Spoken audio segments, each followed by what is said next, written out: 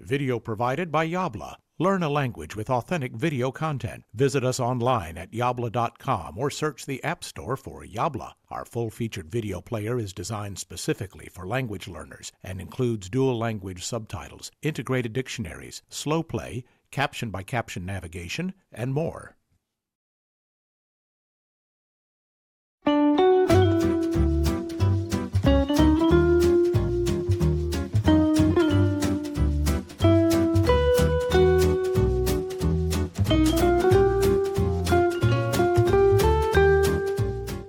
Alors voilà, je suis Corinne, bonjour à tous. Je suis vitrailliste, je découpe du verre, je fais des dessins et je les transforme en vitraux avec la méthode traditionnelle au plomb ou bien la méthode Tiffany avec du cuivre et de l'étain, ce qui permet de faire des choses beaucoup plus fines qu'avec le plomb, plus rigides, plus légers.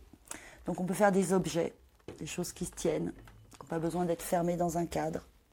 Et il y a cette technique également qui est un peu moins connue, qui consiste à fusionner les verres, verre sur verre à chaud dans le four, aux alentours de 800 degrés. Et avec cette technique, on peut lui faire épouser un moule, comme c'est le cas pour cette création. On appelle ça du thermoformage. Et on peut également inclure des matériaux dans les verres, comme c'est le cas ici. J'ai fait des petites inclusions végétales dans le pendentif, ce qui permet de donner un effet supplémentaire intéressant à exploiter.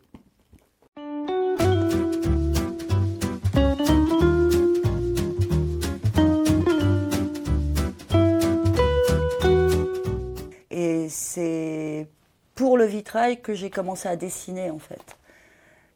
Et donc j'ai appris les méthodes traditionnelles plomb, peinture en atelier. Et puis après, j'ai travaillé, quoi. J'ai fait mes petites créations. J'ai commencé à faire des projets pour des particuliers parce que je travaille essentiellement pour des particuliers, en fait, pour la déco intérieure, plus que pour des restaurations ou des gros chantiers. Et voilà, j'aime bien participer à la personnalisation de l'habitat de mes clients, avec qui il y a un lien. Donc tout part d'un dessin.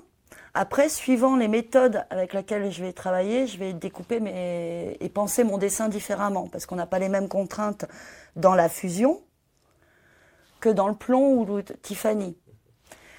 Donc après, je découpe mes verres, vous voyez, avec le dessin se transforme et découpé pour donner des gabarits, et c'est ce qui va nous permettre de découper les verres à la taille exacte, pour pouvoir soit le monter avec du plomb, soit le sertir avec du cuivre, soit le fusionner dans le four. Les trois techniques me permettent de les marier, de les enrichir, de les faire évoluer. Non, moi je m'ennuie pas, c'est ça qui est bien. Yabla.